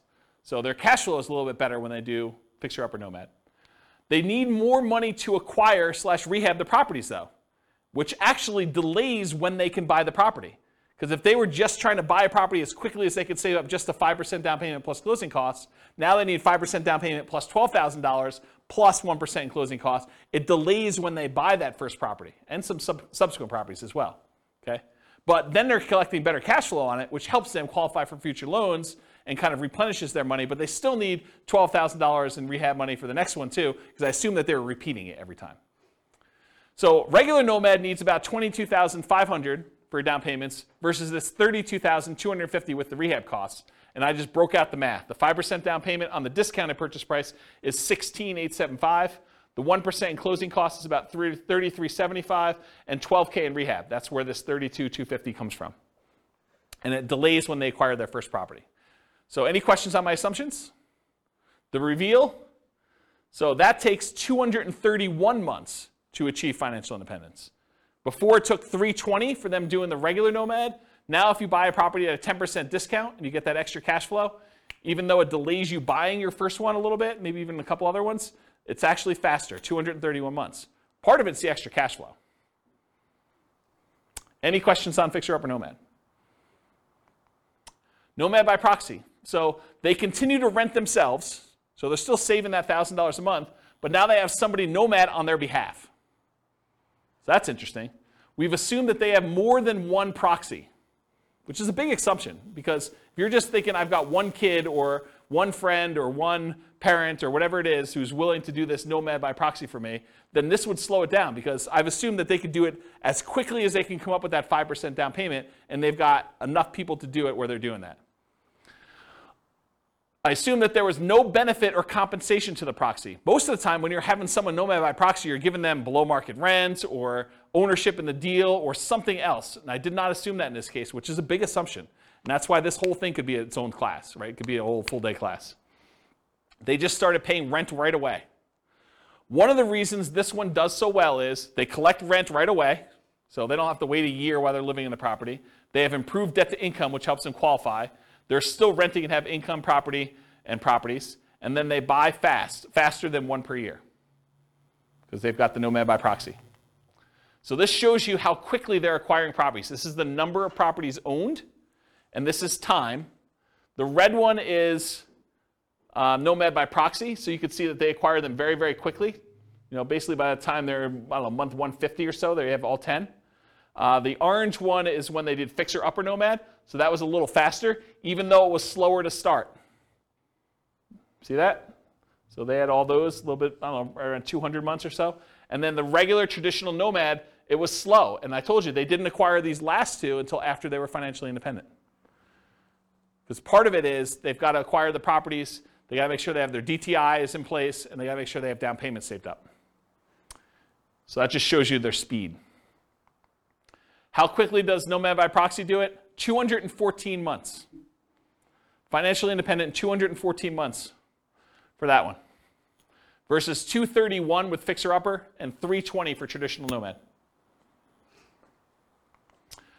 All right, so these short-term rental assumptions, and all these assumptions are changeable, but I wanted to make a point that what I use for short-term rentals, I think a lot of people would argue you're really handicapping short-term rentals, James.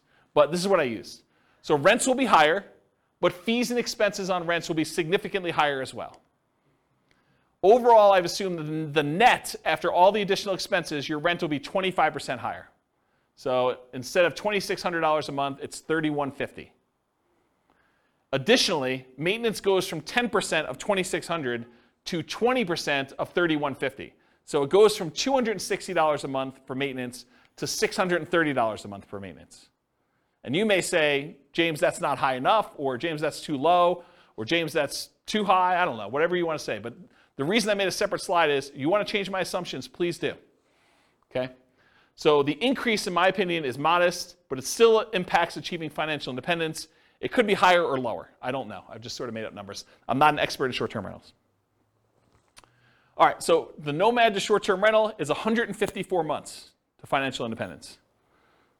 Yeah, exactly, right? So you go from 320 months for the traditional model all the way down to 154 months for achieving financial independence with nomad to short-term rental. Retire at 33, is that what we figured out? Retiring at 33. You know, realize too that this assumes you keep doing that model after financial independence too, right? Because you're basically assuming you're continuing to get that. We could model it and say, once you achieve financial independence, let's go ahead and go to long-term rentals to make this more passive and see how that looks. Or once you get to the point where your long-term rentals would support you at 100% of your minimum target monthly income in retirement, then convert it back to long-term rentals and reduce the workload. But otherwise, you're being active, right? This is more like a part entrepreneur business for that. Okay. Nomad with house hacking. So essentially the same as getting a side hustle. I want to stop and make a point about this. If you get a roommate and you're collecting $650 a month from that roommate, mathematically, it's the same as you getting a $650 a month extra job, right? You're just getting extra money coming in. It counts as a side income. So when I model it, I literally model it as an extra income. That you're getting $650 a month as an extra income source. That's how I plug it in. So I just have the income starting at month 33, which is when they buy their first property. It takes them a while to get to the point where they can afford the first property, 33 months. So I have it start at 33. And I ran 3 different scenarios, with 1 roommate, with 2 roommates, and with 3 roommates, just to see how the difference worked out. So with 1 roommate, it's an extra $650 per month. With 2, it's $1,300. With 3, it's $1,950.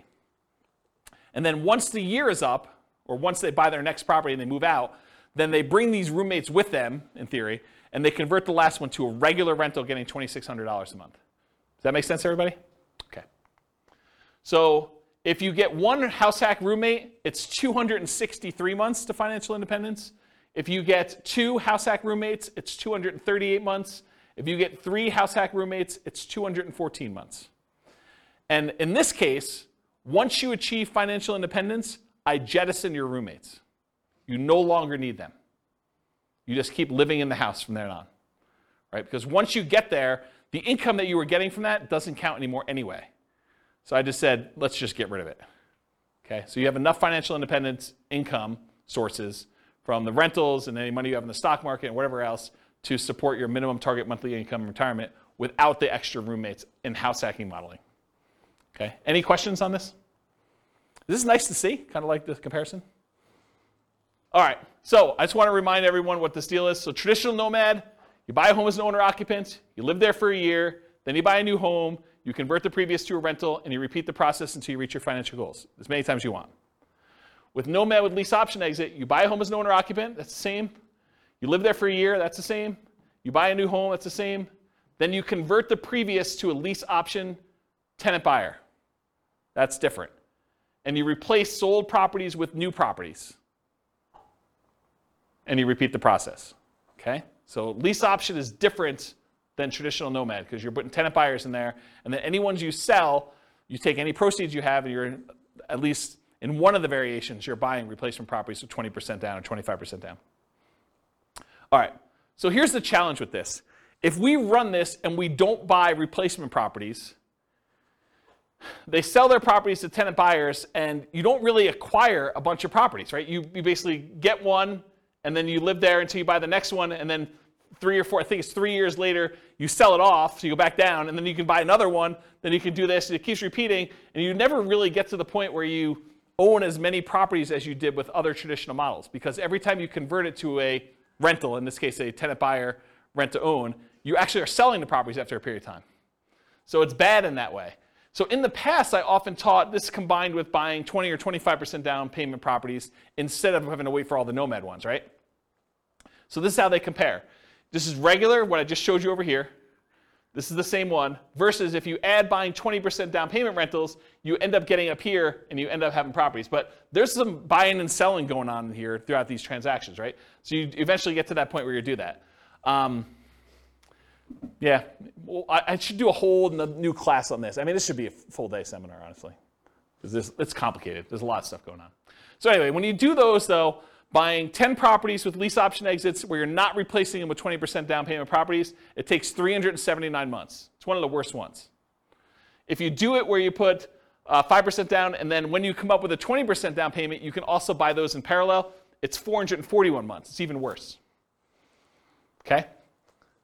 Now, what's the problem you're solving by doing lease options, though? Having to come up with down payments, right? Because this is a strategy where you don't need to save the down payments anymore. You use lease options to do it. You need to save the first one, but then after that, you're kind of using other things. And again, if we did different assumptions, this could win. This could be the best strategy based on the assumptions we use. Okay. The ultimate real estate agent retirement plan, you're nomading with a real estate license. You're collecting a commission on the property you buy to Nomad into. In our modeling, they essentially get an instant 3% commission, meaning instead of 5% down, they're really paying net 2% down plus closing costs. So the way to think about it is they come up with 5%, and then they immediately get rebated back the rest.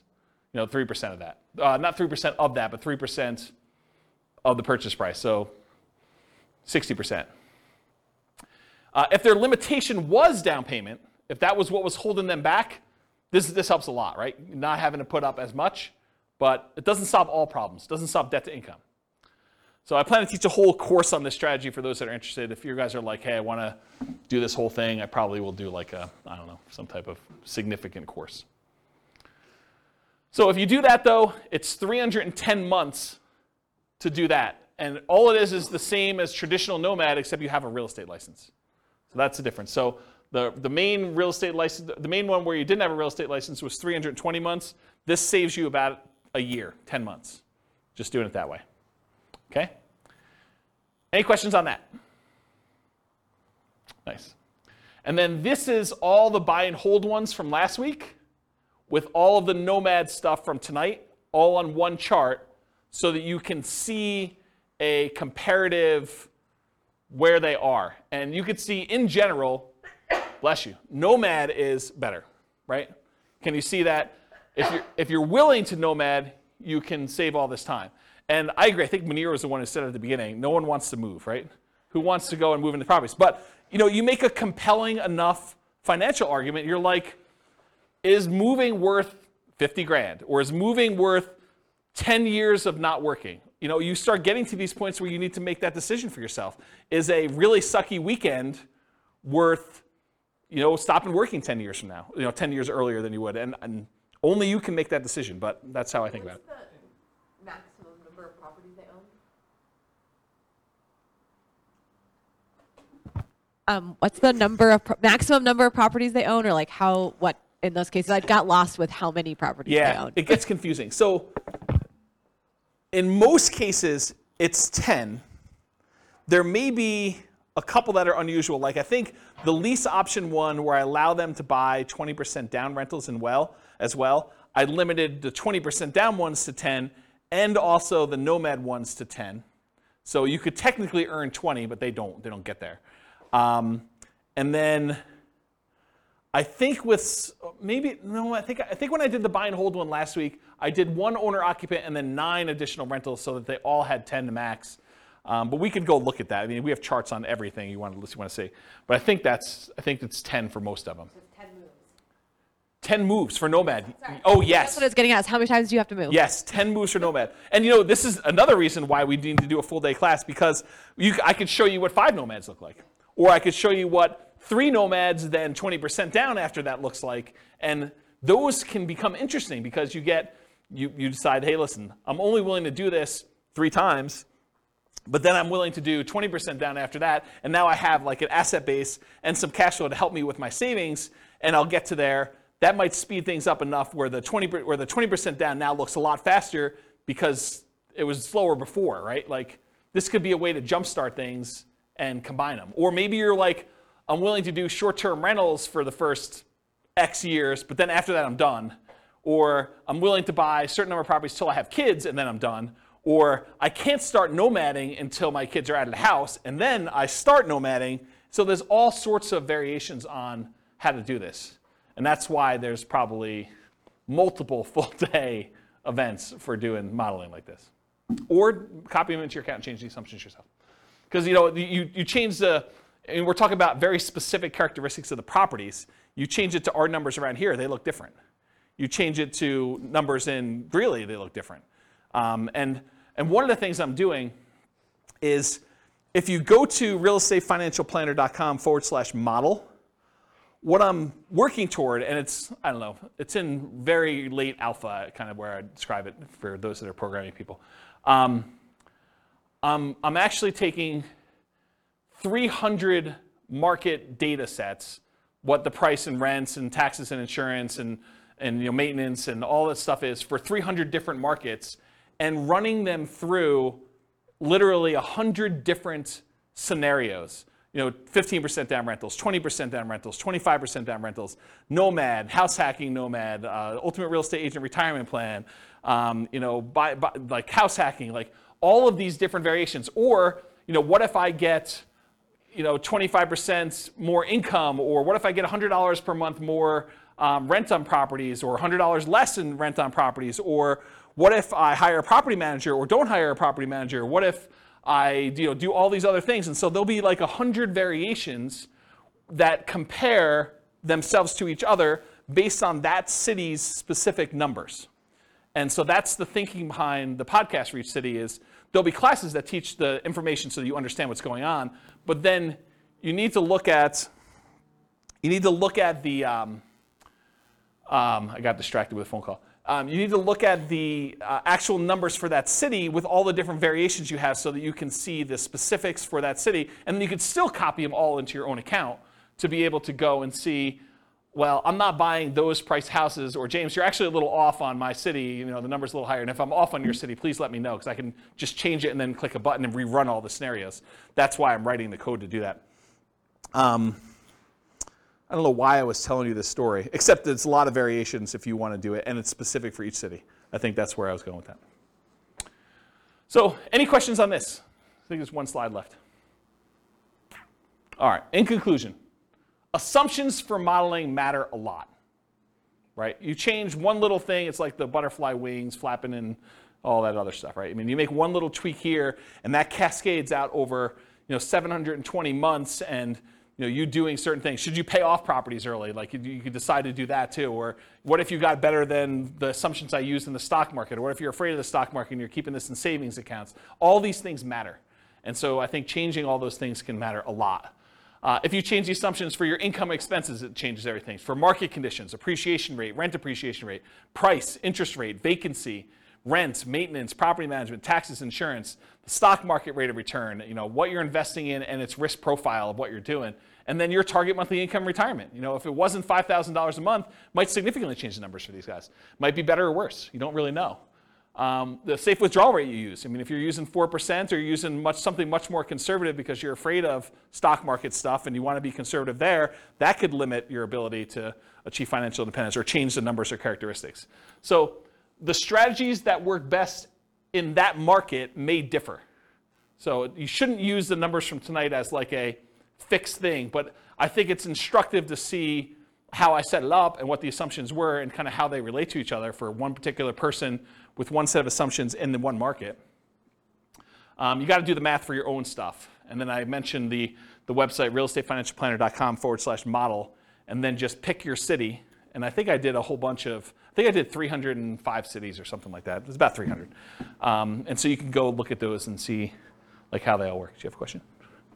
Sorry, I really like numbers. So I'm just curious in your assumptions, you don't talk about health insurance benefits? It's included in personal expenses. And personal expenses. So my question is, that can change when you have employment versus not. Does that change in your calculations, or do you keep it easy to do, right? So I'm just saying, in your modeling, can you change that?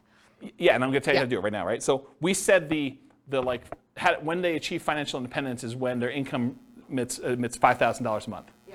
So if they're working and it's $5,000 a month, maybe for the retirement one, we say it's now $550 or $6,000 or whatever it is, right? So you just change what you need to have in retirement. And I did a class earlier this year where I had you walk through, it's the budgeting class. I made a budget spreadsheet, and it's a special budgeting spreadsheet because most budgets allow you to kind of do a budget for today, right? They kind of do that.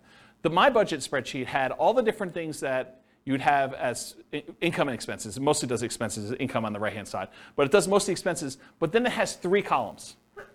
Bless you. It has column number 1 for what's your current stuff, like what are you spending money on now? Column number 2 is what's your minimum. What I would call is if you really were tired of your work, or you got sick and you couldn't really work, or something happened to you, and you were gonna live a lean fire, or sort of like your minimum where you're not going out to eat every night, maybe you have Netflix, but you don't have the other streaming services. Like you really, really cut back and you had like a super lean budget. That's minimum target monthly income. Then you have a 3rd column for your ideal. And basically I have you write down, okay, if I'm living my current one, I'm spending this much on dining out. But for lean, I'm spending this much, and for my ideal, I'm spending this much. And so at the end of it, it gives you 3 different numbers. It gives you your number for today, so you know where you are. But then it gives you a number for if everything really got bad, like do I have enough, and how close am I to have enough? And then the 3rd one is this is really what I'd like to live at. And so you have a number for that. And then later on, I show you how much you need from investments, cash flow, and pensions, and all that stuff. And so I do some math for you there to show you what the numbers you need for each of the 3, so that you can then quickly see where I am compared to that. And I think that's a better way, in my opinion, to do budgeting, to kind of do like your current, your lean, and then your kind of target ideal one. But that answers your health insurance question, because when you do the health insurance section down there, you say, this is current. This is if I really had to stop working, or I got to the point where I'm like, I'm done. And then this is, look, if I really want to be living my fat fire or total fire, whatever you want to call it, then this is my number for that. And you can go ahead and budget all 3 ways and see the differences between them. Yeah. So that sort of answers your question about how to do it, right? Totally. Yeah. Okay, cool. Any other questions? That's all I got. Good stuff? Great stuff. Yeah. You're very, very welcome. Yeah, thanks for coming. I do appreciate it. It's good to see you guys. All right, on that note, I will see you all in the future. With home prices up, mortgage interest rates up, and rents up, but not quite enough to counteract the higher prices and interest rates. Cash flow on rental properties in Chula Vista is harder than ever. Book a call with the Real Estate Financial Planner to apply our proprietary 88 strategies to improve cash flow on your rental. See the show notes for a link to schedule your call and improve your cash flow today. If you're a real estate agent, lender, or professional in Chula Vista that wants to help our real estate investor listeners, consider reaching out to learn about collaboration opportunities with this podcast. We'd love to add more value to our listeners by having you assist our investors buy, sell, and finance their real estate investments. See the show notes to schedule a call to discuss collaboration opportunities.